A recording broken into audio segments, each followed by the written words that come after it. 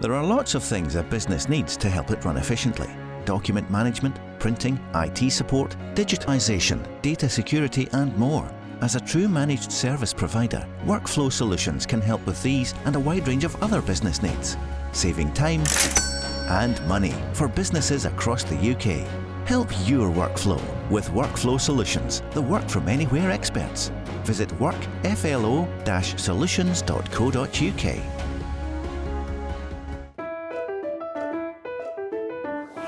The Go Radio Business Show with Sir Tom Hunter and Lord Willie Haughey with Workflow Solutions. Tom, another week. Another week, another dollar, as they say, Willie. And we'll no mention the football. Oh, dear. Well, we were in the super box at Hampden. 40 guests between us, and it was all brilliant until the football started. You're right. I know it was interesting to see that some of the girls had went inside for a cup of tea to watch Coronation Street. Well, anyway, I think. Listen, we've got a lot to be proud about our Scottish national team. Absolutely. 5 out of 5 in the games that matter. That's what counts. We're not quite there against England yet. No, good luck to Stevie in the next couple of games. Yes. Tom, before we kick off this week, you see that the Scottish Affairs Committee in Westminster have published a report calling on Foreign Development Office and other parties, UK and devolved level, to promote modern Scotland and move beyond the tartan.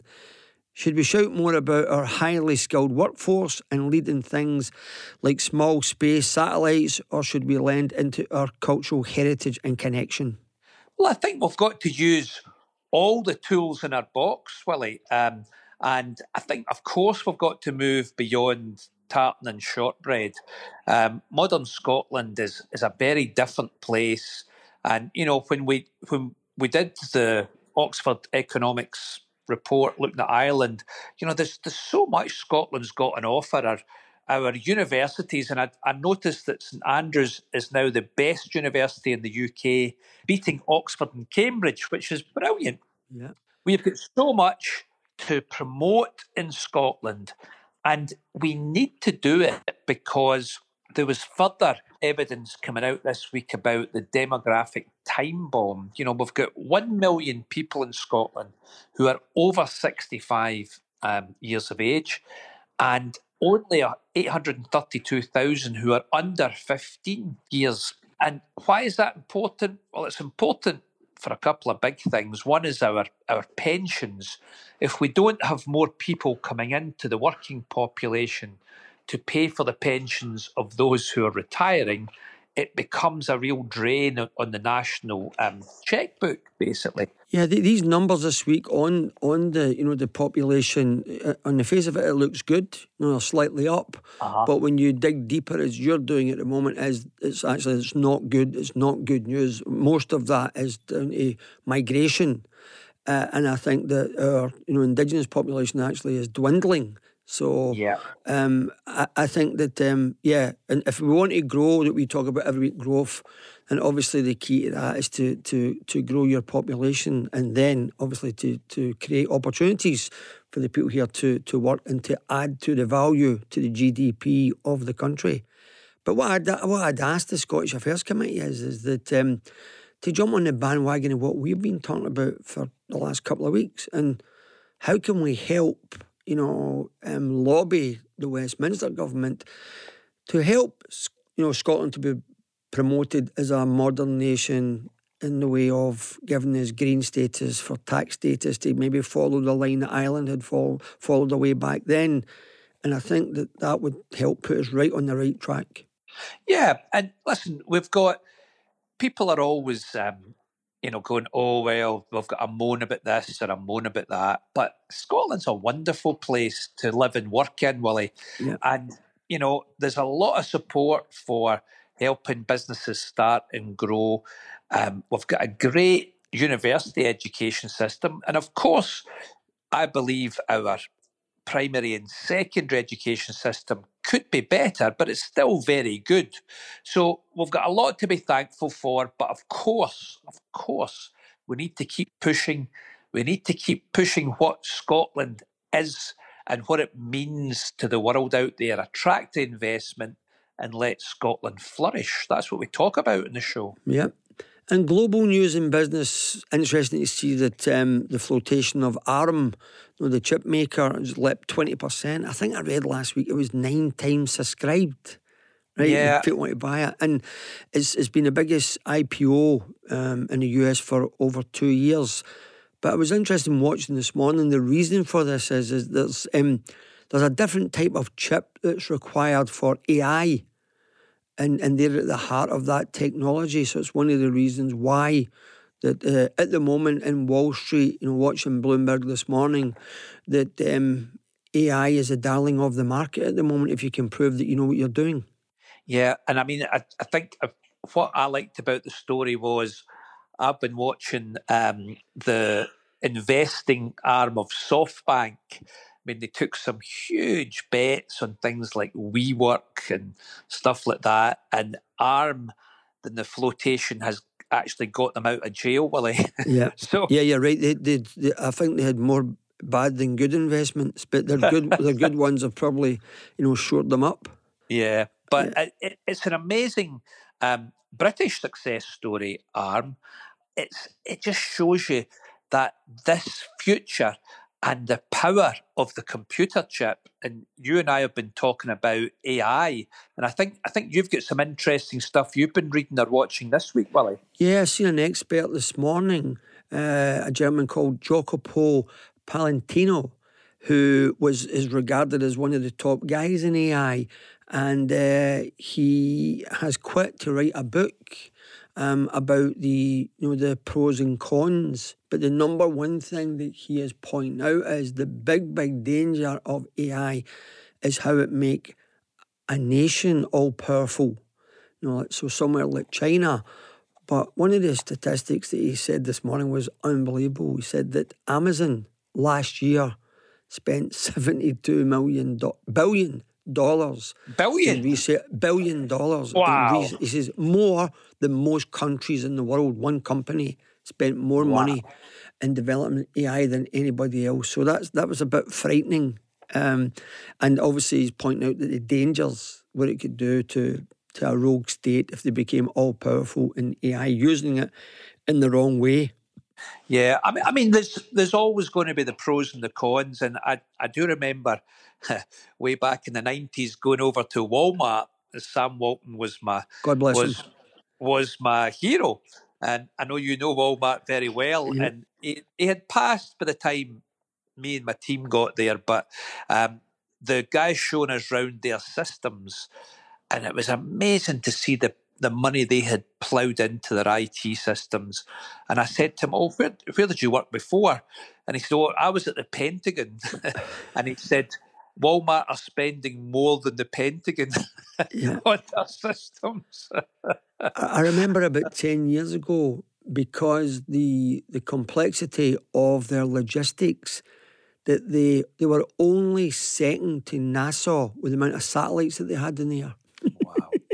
I mean, it's unbelievable. But I think for our listeners and the businesses in Scotland, AI, I'm going to treat it as an opportunity. I'm going to let others worry about the threats. And I think we should be doing more, Willie, to help the businesses understand AI and get some experts on. So I'll have a wee look and see who I've been listening to, and maybe you as well, so we can just help the listeners, because it's a huge thing. Yeah. It's probably the biggest change that's going to happen to business in the next, let's call it, 5 years. Yeah.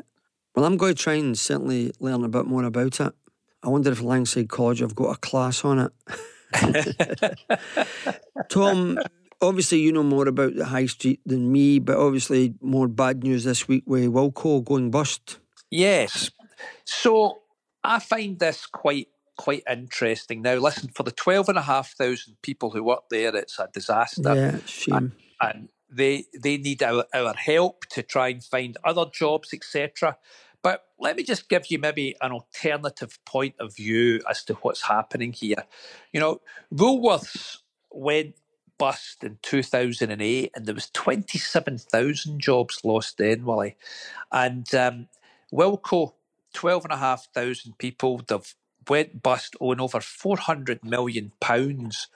But their rivals are snapping up. So Poundland have taken 71 of the stores. B&M have taken 51 of the stores. And the Range, another run by a very entrepreneurial guy, Chris Dawson, have picked up the name.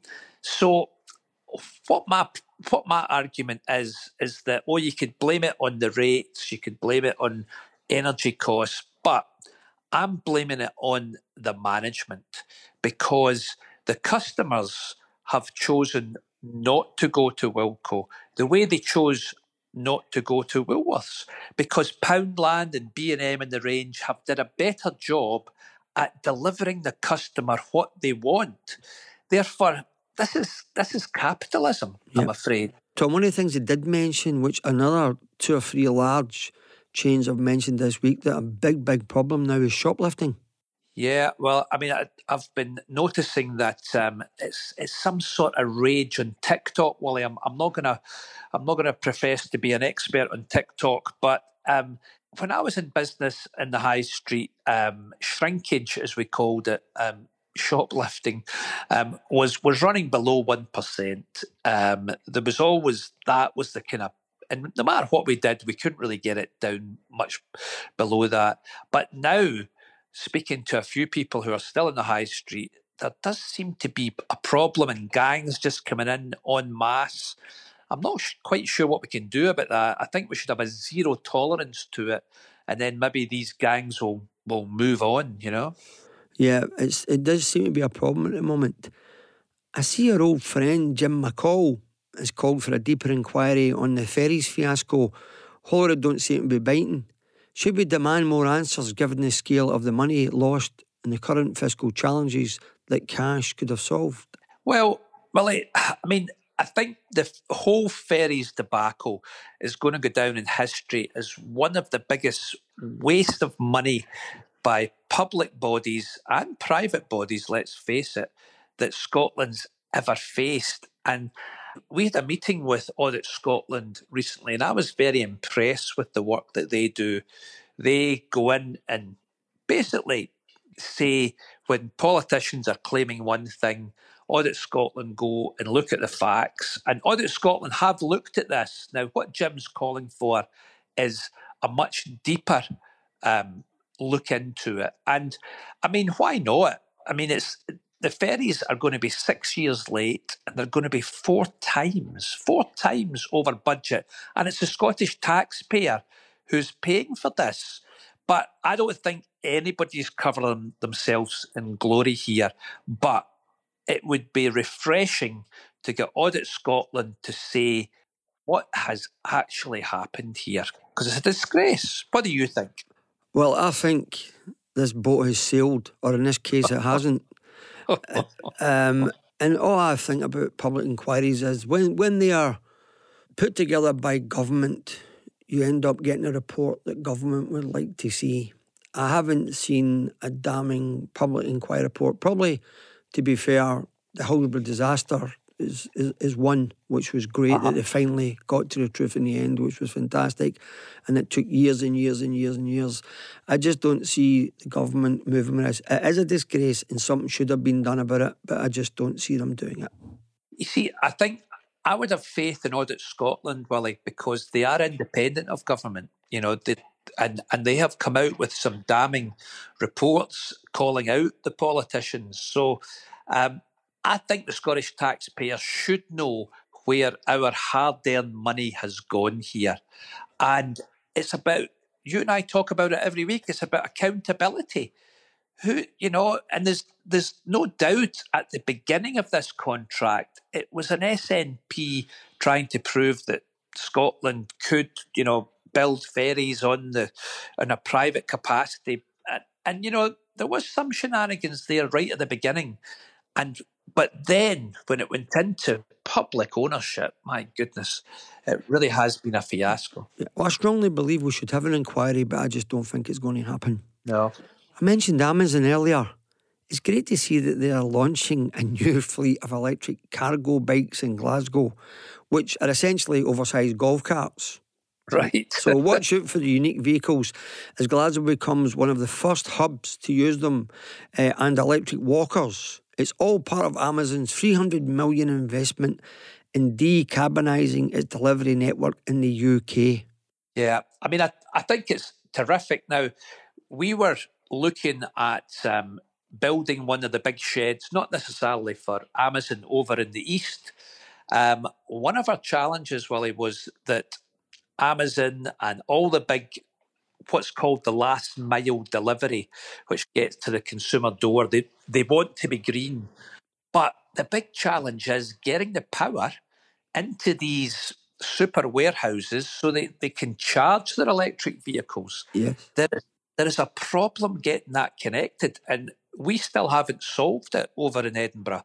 And we are speaking to Scottish Power, etc., but there's not an easy answer to this. I think everybody wants to go green, but it's not as simple as it first seems. Well, it's just a follow-on for the conversation we had with the gentleman we had on, last week, and with the hydrogen trucks.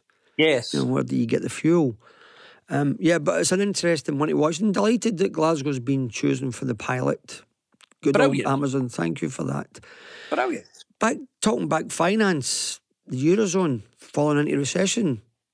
We've seen interest rates hit a record high of 4%. Still relatively good in line with the UK. What does this mean for the UK in terms of exporters and also on our interest rates and recession risk? Yeah, well, I think there was some good news for Scottish exporters this week. We're punching above our weight once again, and it's not just whisky. There's all sorts of sectors doing well with their exports. But I would call for a halt to the interest rates going up. I think it was now do more damage than good. I think we've got to wait, pause, see what's happening with the economy. If we think inflation is out of control again, we can always put them up again. But I see interest rates really biting in the economy now. And there's always a lag, Willie, from a central government saying interest rates go up to actually getting into the real economy, as I call it. But I would say pause interest rates today, wait, look at the data, and then take action further down the line.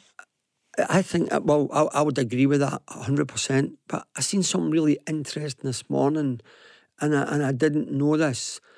The whole China boom over the last few years has been phenomenal. But when you look at their GDP each year running at 8.7% or 6.7%, I watched a whole segment this morning on TV, on the business show, that pointed out that as the property crisis hits China, there's the knock-on effect for that globally could be huge, because I didn't understand that actually I always thought that China's growth was down to exports. It's half of it is driven by their own property market, and it's in complete turmoil. Wow. And we're all going to catch a cold from that, according to the experts. Yeah, I mean, we do live in this interconnected world, Willie, and I mean, that's the bottom line. So if I could just do a wee plug, because we're not live in the studio this morning, because while this goes out, Mary, myself and Frank the dog will be on the Edinburgh Kilt Walk, which is going to be the biggest ever Edinburgh Kilt Walk, Willie. We're going to have over 7,000 walkers, and most importantly, they're going to be helping over 700 different charities in the East. Now, we can never get Edinburgh to the size of Glasgow. I know you've got thoughts on that, but for everybody who's coming out to help these 700 different charities in the East, good luck, and I'll see you there. Everyone got on the march for the Kilt Walk in Edinburgh. Thank you. Brilliant. Coming next at Hunter and Haughey chat to Danny Campbell, the founder of HOKO Design. The Go Radio Business Show with Workflow Solutions, part of the Scottish Procurement Framework for Managed Print Solutions, available to all public sector bodies and charities. Go Radio. There are lots of things a business needs to help it run efficiently. Document management, printing, IT support, digitisation, data security and more. As a true managed service provider, Workflow Solutions can help with these and a wide range of other business needs, saving time and money for businesses across the UK. Help your workflow with Workflow Solutions, the work from anywhere experts. Visit workflo-solutions.co.uk. The Go Radio Business Show with Hunter and Haughey. This week's special guest is Danny Campbell, the founder of HOKO Design, the award-winning homeowner's architect. Danny, good morning. Welcome to the show. Morning. Thanks for having me. Danny, it's great to have you on the show. Once again, somebody that I don't know, and it's one of these things, Willie says it every week, the greatest story never told. So we're really keen to hear your story of entrepreneurial delight. Yeah, and what we try and do is encourage our guests to tell us the good bits and the bad bits, the learning all along. So if you want to just tell us from the start, Danny, what it was about when you were younger, how you managed when you thought you were an entrepreneur, obviously an architect, professional entrepreneur. Just tell us your story. Perfect. Well, there's lots of bad bits, and I'll tell you some of them. That's obviously the stuff that makes us. I think I've always been a bit of a hustler. My first business was when I was in primary school in Gairloch Head, at the end of the Gairloch. And I was washing cars when a cafe opened up in the village. And I roped in one of my pals, Wasim, as well. And we were splitting the money 50-50. And I think that sort of mindset stuck with me of kind of just finding different things I could do just for the enjoyment of it more than, you know, the money side. Then went through school, normal comprehensive school, backed by a lovely family. And like a lot of young people, you're in that difficult situation where people you know ask you, what you going to be, you know, what you going to do? And I was like, I don't know. There's nothing that was really jumping out. So I was looking for like one slight crumb of comfort of a subject that I was half decent at. And I remember one teacher in graphic design told me that, he says, oh, you're actually all right at this. You're above average. So I went home and said to my mum, you know, what jobs do use graphic design? And straight away she was jumping around the kitchen. You're going to be an architect. You're going to be an architect. And that was it. I had an answer to that question. So that kind of like steered my direction from that point on, choosing subjects in school, gradually finding a way to like get through exams and all that sort of stuff. And I managed to get into the Glasgow School of Art, a fantastic school. Wow. It was the one I wanted to get into, managed to scrape through. And I kind of struggled to click with the university a bit. It's very abstract. It really challenges you kind of creatively.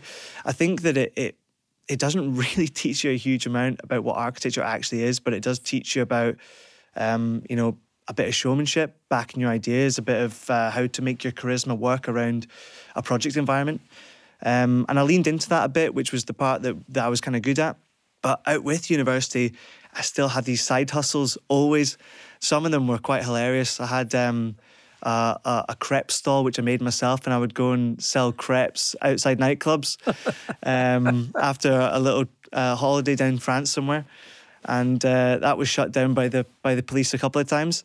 I had a student odd jobs business, and the whole kind of business was about this flyer of Odd Job from James Bond, but instead of his hat, he had a wrench in one hand and a paintbrush. And that picked up really well, and I had a load of students roped into that as well, and it became a bit of a kind of a networking thing. And so that's kind of what paid me through university. And I didn't realise at the time, but that was my calling, not the architecture. And I was almost doing it as a way of facilitating this existence in the course. And then the architecture profession is a very kind of, there's a high barrier to entry, and it's renowned as being such a long course. And the way it works is you do a 3-year, a bachelor's degree. You go out into practice where you're referred to as an architectural assistant. And then you go back to university to do a master's degree, and you go back into practice to be an assistant again. And then gradually you're supported by your employer to become an architect by passing all these external exams. So it takes a minimum of 7 years, sometimes a lot longer. And Wow. I know. It feels longer. Honestly, trust me. But people do it because they love the craft. And I think it's one of those things that you invest so much time that it becomes your entire identity. And the difficulty, and the reason I actually became an architect officially was because my family and friends would refer to me as an architect when I wasn't one yet. And I was like, oh, this is too awkward. It's a protected title. I'm sick of correcting people that I'm actually an architectural assistant.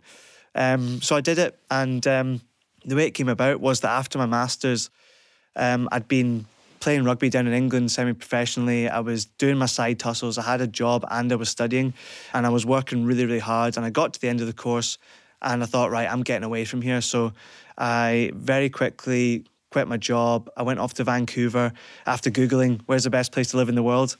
Went out there and played rugby for a year, and it was fantastic. I was working on a building site, digging holes with like a master's degree in architecture as an illegal migrant. You know, I didn't have a visa or anything. And that was really fun. It felt like an adventure, and that's kind of what I always wanted. So then I kind of had to think about what my plans were, and I went back home for Christmas at the end of 2015, and my long-term and at that time long-distance girlfriend came up to visit me, and the idea was I start HOKO as a way of making some quick cash, doing graphic design and bits and bobs, to then save some money to go back to Vancouver and continue my escapades digging holes and playing rugby against some Canadians. And what happened was she came up in the February. She was doing her PhD down in Leicester, and she got pregnant.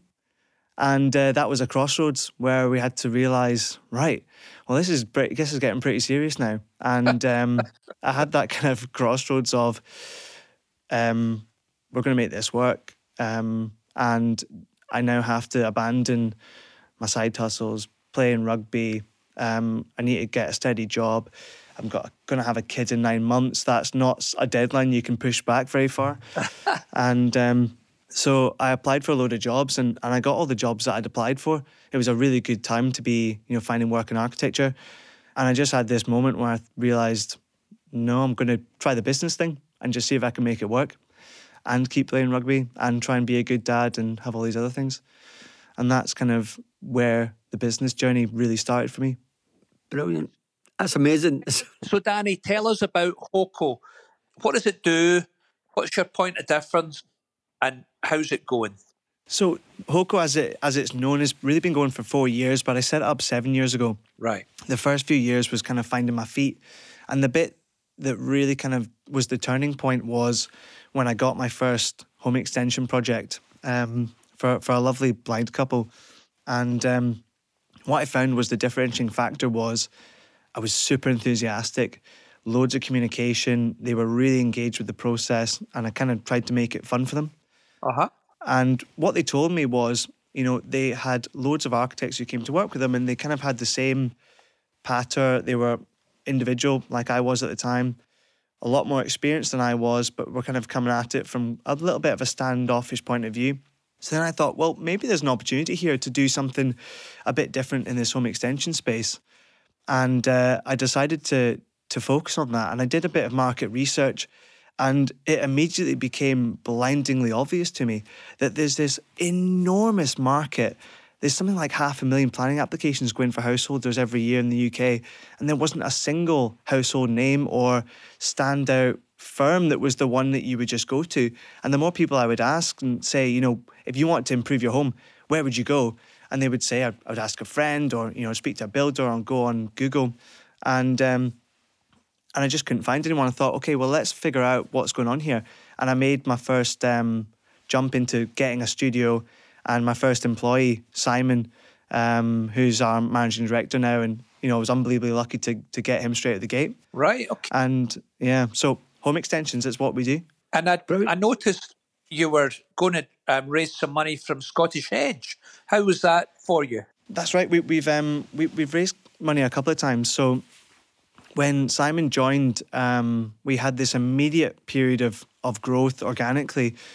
Simon was very technical, far more experienced than I was, and I was the social one. So I'm out there spending time with clients and making sales and doing design, and he's behind the scenes pulling everything together. And we found we could take on 15 times as many projects as anybody else. And I started reaching out to people about how do we grow this? How do we kind of start to scale up? And we raised about 400k from 6 high net worth investors who just saw something in me and the team and the very kind of bare bones of the idea. Uh-huh. So there was a bit of equity given away. They came on as directors and advisors, and we raised a bit of debt as well. So once we raised that initial bit of capital, we saw a period of extreme growth. So in making it into kind of realistic terms of financial stuff, We went from, 100k turnover up to 360, and then we went up to 1.1 million. And our team was growing, at an exponential rate as well. And when was this? When was the investment? When did that come in? What year? 2019. Oh, sorry, it was 2020. So right. 2019 was when Simon joined. And then 2020, in fact, the investment round was supposed to close the week after lockdown started. So it was put on ice until August. Good timing. I know, like everyone else, it's a very stressful time. How was your experience of Scottish Edge? Because obviously we're a big backer of that. So, I mean, Scottish Edge has got such an amazing reputation within the Scottish entrepreneurial ecosystem.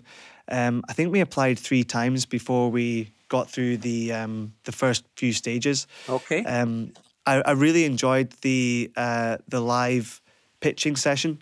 I thought that really kind of separated people a little bit into, how they can actually separate themselves in that live environment under a lot of pressure. We ended up winning a £50,000 loan, so it was one of the kind of top prizes. Good. We took half of it, which we put to good use, and the other half of it we didn't end up taking in the end. But it came even better. Yeah. I think that's the whole purpose of Scottish Edge, isn't it? It's to support people when they need it. Yeah. The story you tell of you don't get there the first time.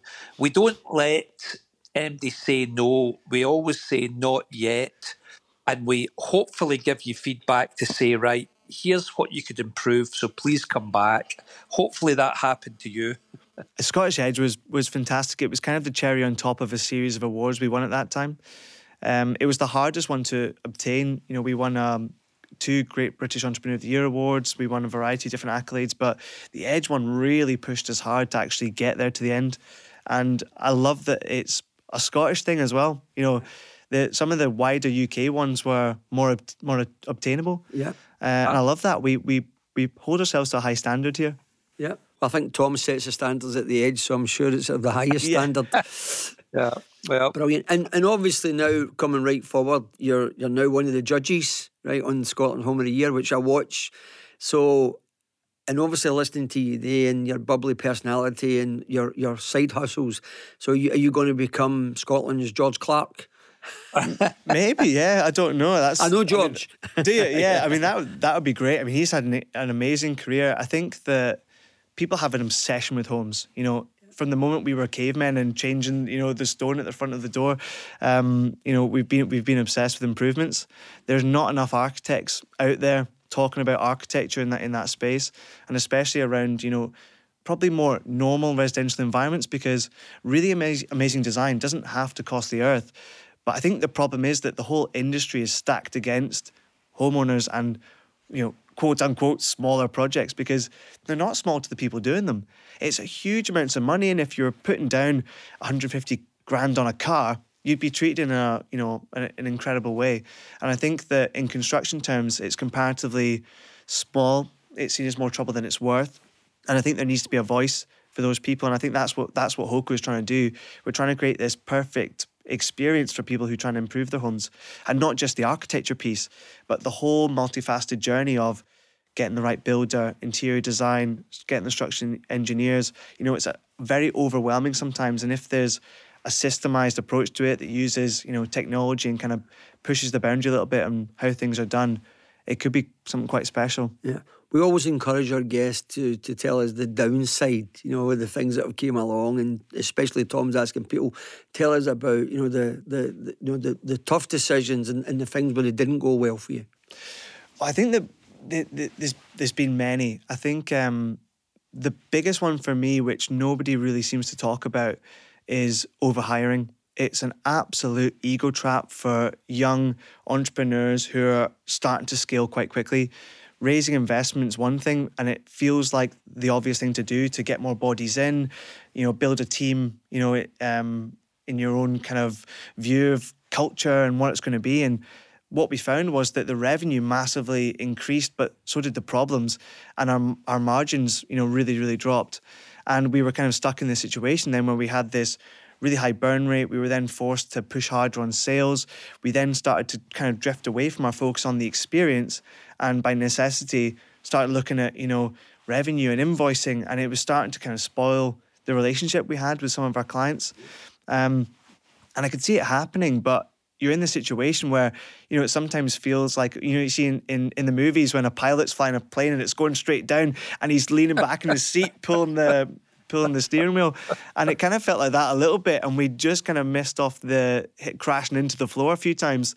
But what we realized in doing that was, if we can challenge ourselves to stay true to our purpose of creating an amazing experience for people, the work comes quite naturally. And if we can keep our team lean and challenge ourselves to grow without needing to take on extra bodies, the value of the business goes up as well, because you start, by the very nature of that mindset, creating something that's not just unique, but it's scalable as well. That's interesting. In nearly 40 years in business, I have never, ever had an end-of-year board meeting and talked about the potential of what size we can be next year. There's no targets to grow by 10% or 15%. The whole target is to be better than we were last year, and hopefully more people will know about us. That's it. And also to do more for our existing customers than they could imagine. Yeah, so I don't know, Tom, in your experience, how you found that. Yeah, well, I think it's a terrific point this morning that you bring up about overhiring, because, you know, we're all about growing Scotland's economy, and the way we do that is people like yourself growing and hiring, and we do a lot with scale-up businesses. But one, it's not easy, that's for sure. And two, I think it isn't something that's talked about enough, is hiring ahead of the curve. I guess when I was building the sports business, I was always hiring ahead of the curve, because we were planning to grow every single year, and there was a few years where it went, you know, exponentially. So I guess I've got a different history from Willie. I was always planning the growth, and we always coach people to plan the growth.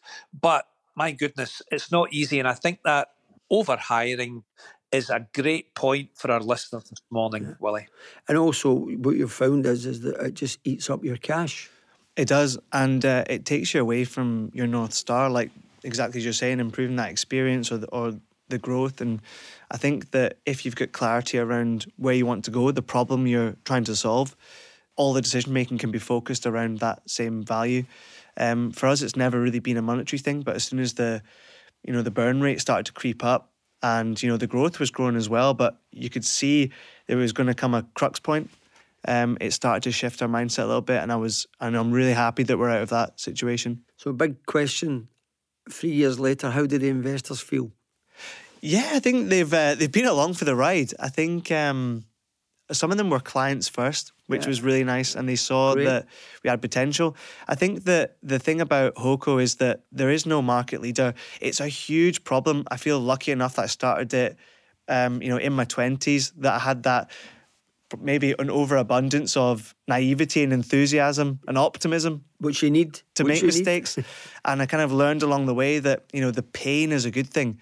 The pain is the barrier to the next level, and the pain is the reason why other people have stopped or turned back. And it's become a real comfort of taking on challenges and knowing that we'll get through this. You just got to keep working hard, and then next thing you know, around the corner there's going to be that bit of good luck, like out of the blue getting on a TV show that's going to kind of change your fortune a little bit. And sometimes, as long as you're maintaining your direction, you're focused on your purpose, and you just keep working hard, the goods will come. And how did that come about? How did you end up getting the TV thing? Yeah. Do you know what? It's the sweetest story. It's a lovely bit of good karma.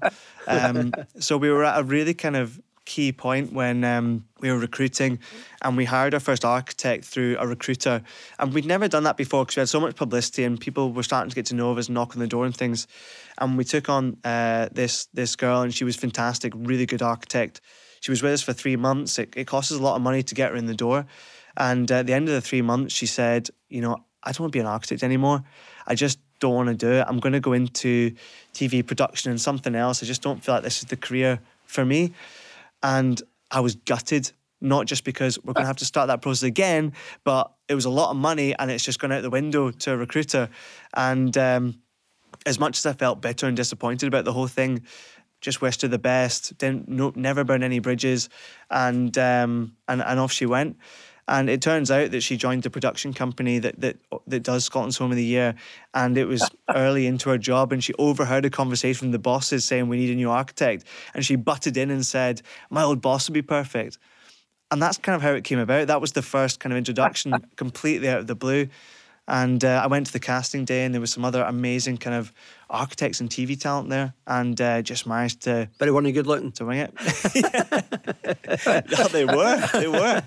So it's funny, the story of George Clark is very similar. It was like by a complete fluke, that he ended up getting involved in TV. So in the couple of minutes we've got left, this is your, unashamedly now, just tell people a wee bit more about the company and how maybe we can help you grow the company. So we're at a really interesting position now where we've kind of cracked the architecture piece, but that's one part of the puzzle. Where we kind of see the real value, not just the value financially, but what we can offer back is controlling the whole process. And what we're kind of working towards is the largest multidisciplinary that just does small projects at scale. And where we're looking to find our really exceptional growth is dominating the landscape around Scotland first, although we've pushed across the UK before, and actually using artificial intelligence, using software automation to challenge ourselves to create something that is truly scalable across the UK and hopefully export internationally as well. And where are you based? So Tradeston, just round the corner. Yeah. So for all the listeners, HOKO, look them up. Need any work done? Small extensions or a bit of interior design. Yeah. Obviously, they'll be seeing much more of you in the TV in the next few months and years, hopefully. But it's been a pleasure having you on the show this morning. What a great story, and wish you all the best. Thanks for having me on. Cheers, guys. Well, Danny, it's been brilliant, and I look forward to seeing you on Scotland's Home of the Year, and best of luck. The Go Radio Business Show with Workflow Solutions, turning your paper-based processes into organised digital workflows. Go Radio. There are lots of things a business needs to help it run efficiently. Document management, printing, IT support, digitisation, data security and more. As a true managed service provider, Workflow Solutions can help with these and a wide range of other business needs, saving time and money for businesses across the UK. Help your workflow with Workflow Solutions, the work from anywhere experts. Visit workflo-solutions.co.uk. The board you can't afford. This is the Go Radio Business Show with Hunter and Haughey. Tom, we've got a guest on this week, I think, who might know you.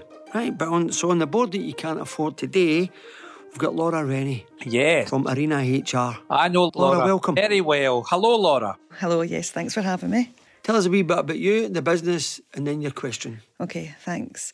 My name's Laura Rennie, as we've been introduced, and the business is Arena HR.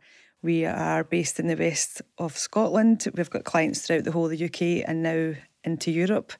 And over the last 3 years, we've been getting a bit of a go-to place for Gaelic medium organisations, which has been really lovely for us. I do know Sir Tom because he used to be my landlord, but he also, obviously, with eSpark and yourself, Lord Haughey. So, I was in that process, and that's where I found out that, yes, I can do HR, but it turns out I can actually run a business as well. So that was good foundation for me. But then I flew the nest after a year or so and moved into my own premises. So we're an HR consultancy, so outsourced HR for companies with HR internally that needs extra support, or companies that don't have HR at all and they need somebody to help us. And our clients are proactive employers who are keen to strengthen their engagement with their workforce, or reactive, and maybe they've got a wee problem or an issue that they would like some support with. And we do that by supporting and enhancing positive working relationships through doing HR right. And that's it in a nutshell. We've been going for 7.5 years, and I've made lots of mistakes, very, very many mistakes, trying to suss out how to actually run a business and grow, because the clients like to come to me. And it's taken me a long time to find staff that clients will go to them, and it's not because of their personalities or their ability, it's just they like coming to me because I'm the business owner. But I've hired staff now that are better than me. Brilliant. So I'm like, please go to them because they'll get a better answer. Now that is a recipe for success. That's seriously. the plan. Yeah. I did listen to a few of your chats over the years, and I'm very fortunate that since January this year I've been working with Professor Heather J. McGregor. So I went on the Help to Grow at Heriot-Watt, and thankfully I was matched with her. So I'm going over to Dubai next month to speak to her students. So and I've got an academic background anyway, so it's kind of all came together. But yeah, I'm at a bit of a crossroads now. So what's your question? So my question is, I have had this HR consultancy for 7.5 years, and I've been in HR for 25, and I've lectured throughout my time as well. We've got a training academy that we had a soft launch with, and our clients love coming and learning how to do HR right. And we've also got this app. And over the last 6 months, I've went back into the business and get back on the tools because we've changed the business model slightly. But I'm now at a point where I need to come back out of it. But do I come out of it and grow the HR consultancy, come out of it and grow the academy, or do I do the HR consultancy and get somebody else to run the academy, or do I do the academy and get somebody else to run the consultancy? And then, by the way, we've got this app that's popping up, and I feel as if I'm doing 3 things well, but I want to do them very well. So that's where I'm at. This one's easy to answer. Is it really? Easy. So what you have to do is you have to look at all 3 disciplines, and you work out where you absolutely bring the most value in either of these 3, and that's where you focus. Right, okay. Dead simple. I think that's really good advice, Laura. Right, okay. I think if I was advising you, I'd be saying, right, which part of this would you not want to delegate because you're the best at it? This takes quite a lot of self-reflection. It takes a lot of honesty to say, well, I might want to do that, but actually nobody else can do this as well as me. And therefore, you then hire in for the other parts, but you are the expert in this one part of it. So I think it's easy for us to tell you. Yeah. I understand it's not quite as easy to execute.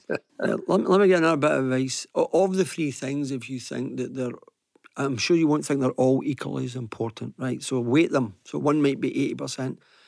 There's nothing wrong with trusting people to deliver on the other 2 and overseeing them, right? So you can focus 80% on the thing that you think is most important, and keep, a helping hand across whoever you delegate to try and deliver on the other 2. That sounds so easy. Yeah, it is. Is it? It is. So, Laura, where is your heart? Where is the thing that gets you up in the morning and say, that's what I really want to do? What? It's a difficult one because I quite like the red phone going, the back call. Yes, going, right, I'm in. You have been listening to me. Absolutely. I love the back call. I love the I came out of the business at the beginning of the year to try and build it, and our growth's been 85% in the last year. It's nuts. So that was me on the development, and I think, right, I need to do more of that. But then I get pulled in and go, I can fix that. I'm going to go and fix that. But then I've been doing some training, and I was up working with one of our clients in Hillington, and I came away and I was like, that was brilliant today. So I think I like a bit of it all. Let's tell our listeners a wee bit about the bat phone, right? Let me explain it to them. So what happened was, when I had a huge client in Asda, we had a process for reporting complaints, right? And people would complain, store managers would complain to the chief executive Asda, oh, I'd done this, I'd done that, and nobody came. And someone would have to come to find out if he was telling the truth. So the CEO of Asda took me on a whirlwind tour around every store manager. He had what he called regional get-togethers. So he'd bring 60 store managers for the north, 60 for the south, and one day we'd go around the whole country. And he made me stand up in front of all these guys who were complaining and said, listen, don't any of you ever phone me and complain again about the processes at City, right? See this guy here? He's going to give every one of you his phone number right now, and see if the process doesn't work. He's got a bat phone now on his desk, and you just phone it, and you'll not believe it. all the noise and complaints diminished overnight, and I think that bat phone went about 3 times in 20 years. Yeah. So that's what the bat phone is. It's something that I've used in the business because it's HR is brilliant, and I love being proactive, and we're working with great, brilliant companies, and I listen to a lot of them, and I think, oh, I'm going to do what you're doing. I had a client that I told him I'm going on holiday, and he just looked straight in the eye and went, "How old's your business?" I said, 3 years. They went, "No, 5 before you take a day off." And I was like, "Oh, okay." Multi-millionaire. I've got to listen to this guy. He's telling, he knows it. So I do have a good people round about me, but the phone call goes on a Friday, and you're like, right, back call. I've got a wee similar story like that. I remember a good friend of mine, Paul Watterson, his dad was very influential in the licence trade. He was the president of the licence trade, and he'd all the great pubs in town. And Paul said to me, "Come and meet my dad and he'll help you with the brewers." I'll never forget it.